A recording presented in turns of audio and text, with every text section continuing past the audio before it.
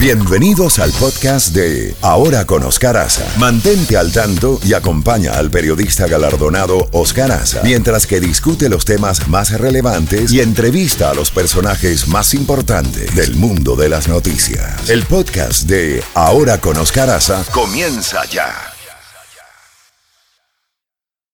Contacto directo con Jacobo Goldstein. Bueno, 7:33 minutos. Buenos días, Jacobo. Por ahí viene la caravana. Se habla de 1.500 personas. Dicen que la han sobredimensionado porque eso pasa a cada rato y que por el hecho de que la cadena Fox reveló esto, pues el presidente dio unas declaraciones muy fuertes relacionadas a esta caravana que mayormente está compuesta por hondureños, guatemaltecos y salvadoreños. Hay muchos niños que vienen ahí también.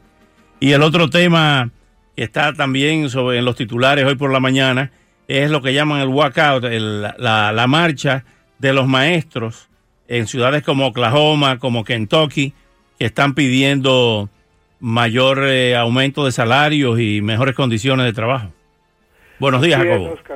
Bueno, no cabe duda que ese reportaje de la cadena Fox ha despertado el interés del presidente Trump. Primero, el presidente ha dicho de que México no está haciendo nada prácticamente para frenar ese flujo que viene de Centroamérica y atraviesa México para llegar, y debido a eso pues está culpando a México. Inclusive lanzó una amenaza de que podría cancelar el Tratado de Libre Comercio si México no hace algo. También amenazó con cortarle la ayuda exterior a Honduras por dejar que esa gente salga. O sea, estamos viendo en estos últimos días un endurecimiento en la línea del presidente hacia el tema migratorio.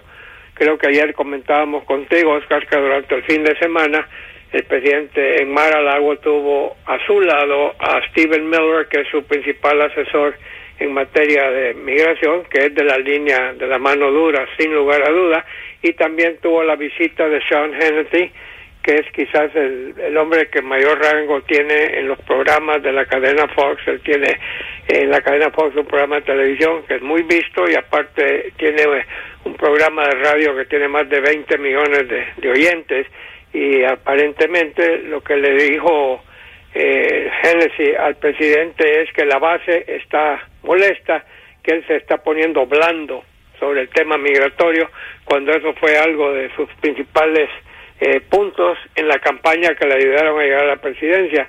Y tenemos también a la comentarista Ann Coulter, que también está recorriendo el país dando discursos y también haciendo entrevistas donde están acusando al presidente de haber cambiado de postura. Entonces, de repente, el presidente ya en los últimos días le ha dedicado muchos twitters a ese tema, pero con la línea dura. Está exigiéndole al Congreso una serie de medidas migratorias más rígidas y al mismo tiempo está culpando a los demócratas de que por ellos es que DACA está muerta. Él dijo que DACA ya está muerta, culpa a los demócratas, y la verdad es que los demócratas se opusieron porque también el presidente estaba haciendo una serie de exigencias en cuanto quería los 25,000 millones de dólares para el muro con México, quería 8,000 millones de dólares para gastos de drones electrónicos, más personal, más acá, más allá. La Secretaría de Justicia está a punto de anunciarle a los jueces migratorios que muevan, que vean más gente, porque hay muchos casos en los tribunales que están estancados y que por eso pues no se ha deportado a más gente, esperando que su turno para pasar a ser recibidos por jueces migratorios. Entonces estamos viendo un cambio bastante fuerte en el tema migratorio, que es algo que su base cree firmemente que el presidente tiene la razón en esto, y esa base de él es fija, esa no varía. También hay protesta de los maestros en Louisville, Kentucky, en Oklahoma. Quieren mayores fondos para las escuelas, mayor aumento en las pensiones y también más fondos para los maestros. Esta tragedia de los maestros en el mundo entero son los peor pagados. No cabe duda, Oscar, son los peor pagados y los que más responsabilidades tienen en crear, digamos, la época de de nacimiento, de formación de nuestros hijos. Sí. 4 estados están en ese mismo. Virginia Occidental es otro de los casos. Me he estado mencionando, Oscar, donde los maestros están pidiendo mejores salarios. Creo que en Oklahoma no ha habido un aumento de salario a los maestros en 10 años, si no me equivoco.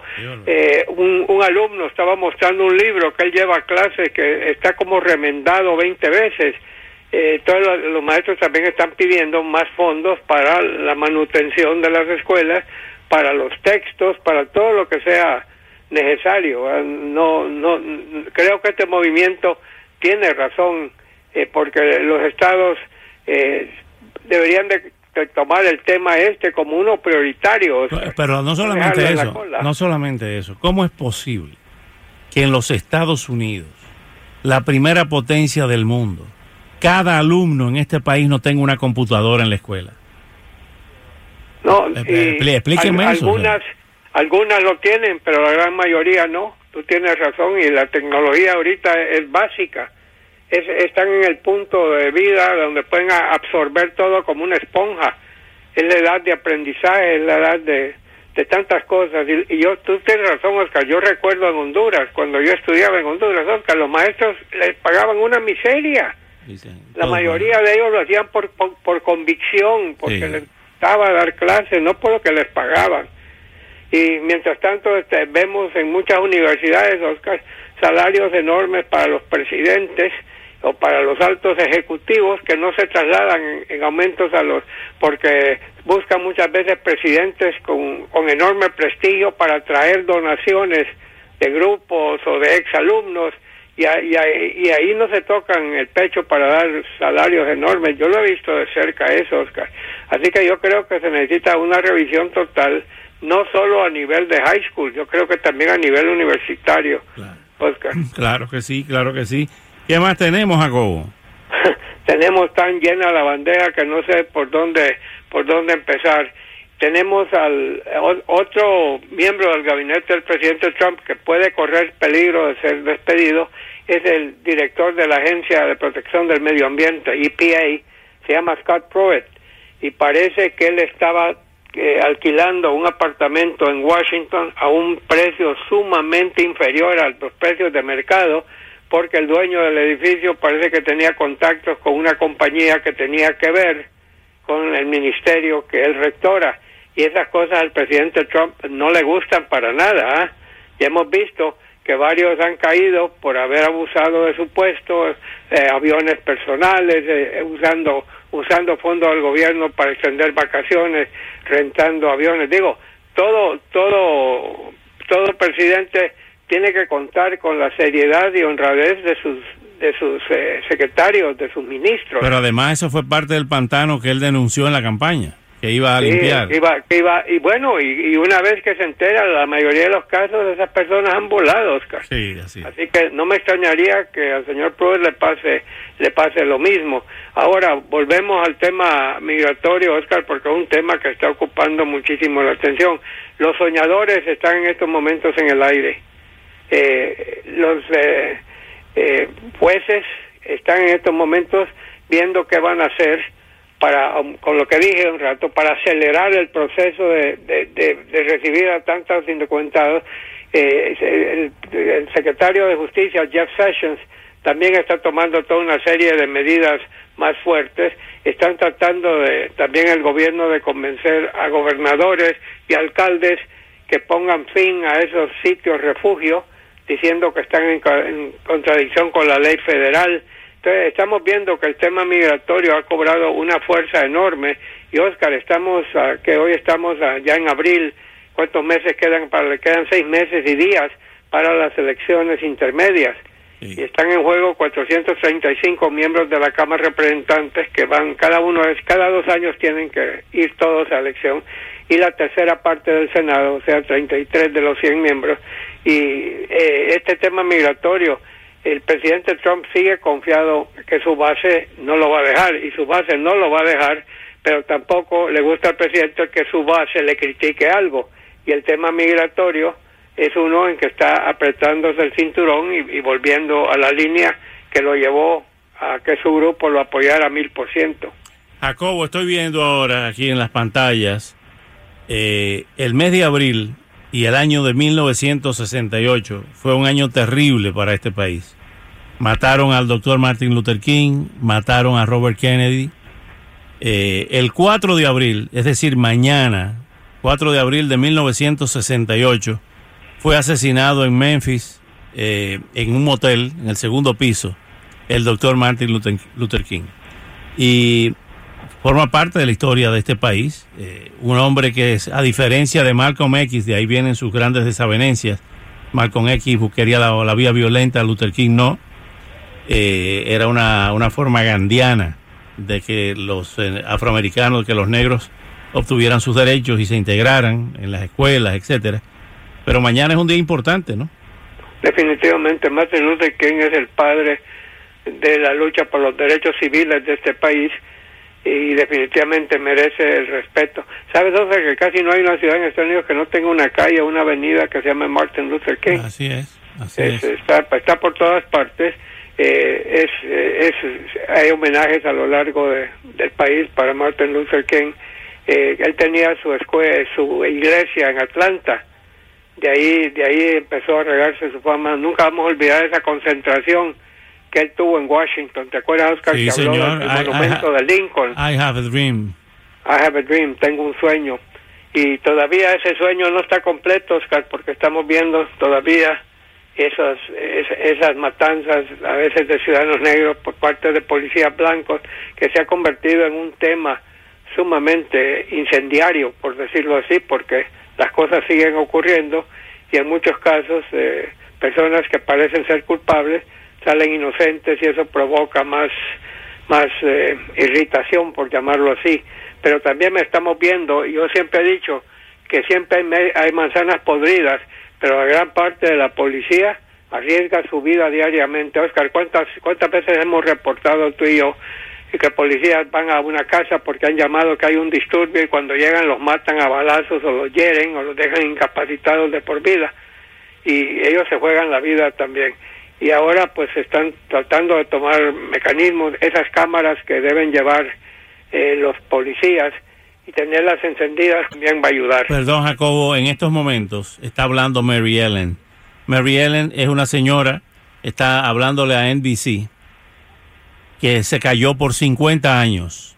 Estaba ahí cocinando al lado de donde mataron a Martin Luther King, y dice que cuando escuchó los disparos, dice, ¿qué es lo que está pasando? Dice, no, que mataron a Luther King. Ella sale, ve, y se mantuvo callada hasta el día de hoy que está hablando. 50 años wow. Callada. Y es una entrevista muy muy emocionante, muy emotiva, ¿no? Muy dolorosa. Donde ella está llorando porque habló por primera vez. Ya te puedes imaginar el trauma de esa señora, que era una muchacha en ese entonces, el pánico que le dio, que precisamente hubiera personas aquí que eran capaces de matar a Luther King. Y no solo eso, Oscar, también tú dijiste el 68, la muerte de Robert Kennedy, tanta gente que estaba a su lado, fue en un hotel, él estaba luchando por la candidatura presidencial demócrata. Ya ese día prácticamente ganaba California, y al ganar California era el candidato, y un árabe de origen palestino, Shiram Bishara Shiram, le disparó en el pasillo de la cocina hacia el salón donde iba. Sí, ese año, el 68, que tú bien has llamado un año triste, fueron el asesinato de Martin Luther King, el asesinato de Robert Kennedy y las grandes manifestaciones, Oscar, contra la guerra de Vietnam. Sí, señor. Ahí fue donde todo empezó a cobrar fuerza. Y hubo una matanza, si no me equivoco, en Wayne State, en una universidad. En la Universidad de Kent. De Kent, Ohio, ¿no? Sí, en la Universidad de Kent. 4 estudiantes murieron a balazos. Sí, señor. O sea que fue un año muy duro. Fue la tormenta. Fue el año en que Richard Nixon ganó la presidencia. Fue un año de la tormenta perfecta. Estaba el movimiento de los derechos civiles, estaba el movimiento hippie, estaba el movimiento de la guerra contra la guerra de Vietnam. Todo se juntó ahí. Definitivamente es un año histórico. Y llega Richard Nixon al poder, sí, en 1968, cuando lo había derrotado Kennedy, luego se lanzó tras un cargo en California a gobernador gobernador, y ¿no? perdió y dijo, me acuerdo, yo vi eso, es de una rueda de prensa donde dijo a los periodistas: ustedes ya no me tendrán a mí para estarme pateando, adiós adiós a todos ustedes, y 5 años después sale electo presidente. Y sabes tú que Nixon, con excepción del escándalo de Watergate que le costó la presidencia, hizo mucho por los derechos civiles. Sí, señor. En este país abrió las puertas con China. Y en política exterior fue un tremendo presidente.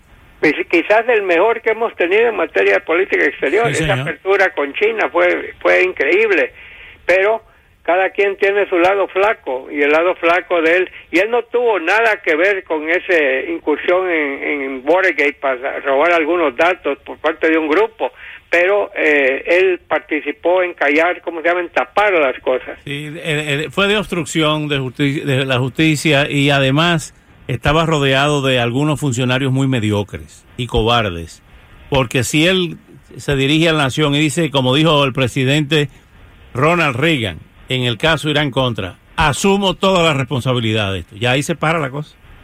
Sí, definitivamente, se fue aumentando, le costó la presidencia. Es la única vez que un presidente ha renunciado. Sí. El otro día estaba viendo, Oscar, un programa de CNN sobre los Kennedy, bien interesante, sale cada domingo por la noche tarde, y estábamos viendo esos años tan increíbles, y lo de Robert Kennedy también. Ha sido verdaderamente historia. Richard Nixon, sí, él siempre se ha recordado porque se vio obligado a renunciar, pero no hay que olvidar que también hizo cosas buenas. Tú sabes que lo que lo lleva a renunciar es una reunión horas antes con el senador Barry Goldwater, que era conservador, republicano, y fue el padre de los conservadores de este país. Bueno, y Martin Luther King fue el de los derechos civiles. Goldwater es el que le dio fuerza al movimiento conservador de este país. Bueno, entonces fue Barry Goldwater a la oficina oval, se reunió con él y le dijo: mira, mañana un voto va a decidir que se te haga un impeachment, y el voto es el mío y voy a votar a favor, de manera que te sugiero que renuncie. Y entonces fue y renunció. En agosto de 1974, que yo recuerdo esa despedida, ¿te acuerdas cuando se sube al avión al helicóptero y hace un saludo con la mano, como con la mano tiesa? Sí. Es la única vez y fíjate que este país es firme porque el sistema no cambió, llegó el vicepresidente al poder. Bueno, el vicepresidente había caído antes, que era Spiro Agnew, por unos contratos de grado a grado en Baltimore. Entonces el país no tenía vicepresidente, y quien ocupó fue precisamente Ford. Nombraron a Gerald Ford. Que era el presidente de la Cámara. Así es, él fue nombrado, y luego él llega, es el primer presidente que llega al poder sin haber sido electo. Sí, señor. Porque los vicepresidentes, hubo varios muertos y asesinatos, y los vicepresidentes fueron electos. En el caso de Ford no fue electo, fue nombrado por el Congreso para asumir la vicepresidencia. Spiro Agnew fue gobernador del estado de Maryland. Sí. Y hubo una movida grande, y cada mes le traían un sobre lleno de dinero siendo gobernador, y se lo siguieron haciendo en la Casa Blanca. Y cuando eso reventó, ahí mismo obligado a renunciar. Qué curioso, ¿no? De que haya renunciado Spiro Agnew, y luego viene Gerald Ford y él llega a ser presidente. En la política nunca se sabe qué va a pasar. Tú sabes que Gerald Ford era íntimo amigo de Lyndon Johnson, uno demócrata y el otro republicano, y llegaron a ser roommate, y los dos jugaban fútbol en la universidad, y Lyndon Johnson se burlaba de Ford diciendo que era el único jugador de fútbol que jugaba sin casco. Tenía la cabeza tan dura que no necesitaba cal. No, de veras. Y la historia de este país, la historia política es fascinante, Oscar, de cómo gente llega al poder, cuántos asesinatos, 4, ¿no? Sí, comenzando con Lincoln, Kennedy, McKinley. Y otro, el otro se me escapa. Y cómo las cosas pasan. Tenemos un gran país, lástima que hay mucha gente empeñada en bajar a este país del punto y del sitio que ocupa, pero este país ha sido grande. Bueno. Y hay que mantener, y hay, ¿sabes qué, Oscar? Lo que yo vengo diciendo, vayan a votar, los que pueden votar y no se han registrado, regístrense. En un país en democracia merece que sus ciudadanos voten. El cuarto presidente asesinado fue Garfield. Gracias, señor. No, me lo manda mi hijo Big Lou, que nos está oyendo y te oye todos los días. Qué bien. Sí. Qué bien. Pues sí, cuatro asesinatos y el país se sobrepuso a todos ellos. Una renuncia, el país se sobrepuso a ellos. Mientras nuestro sistema y una de las cosas que tenemos que evitar es que otros países, empezando con Rusia, se metan en nuestro sistema político. Sí, señor. Y creen discordia o dudas si las elecciones fueron o no fueron legítimas. Eso es algo grande que tenemos que cuidar a como dé lugar. Y bueno, hablando de eso, Oscar, qué curioso que haya sido Rusia la que haya dicho que el presidente Trump le dijo a Vladimir Putin que viniera a la Casa Blanca para que estuvieran en esta reunión. La Casa Blanca no había dicho ni pío, pero cuando lo dijo el gobierno ruso, creo que la portavoz presidencial dijo que, bueno, es uno de los lugares que se está considerando, y está bien. Bueno, yo nunca me he puesto a que hablen esos dos. Sí, señor. Lo que sí se está oponiendo que sigamos hablando es el tiempo, Jacobo, Gatillo Time. Y mañana le seguimos, ¿qué te parece? Me parece muy bien. Te prometo que van a haber 20 titulares entre este momento y mañana que hablemos. Sí, señor. No saliendo nosotros no hay problema. Bueno, besos a Chef y abrazos a Luis, al Infatigable y a ti. Gracias, Jacobo. Hasta mañana.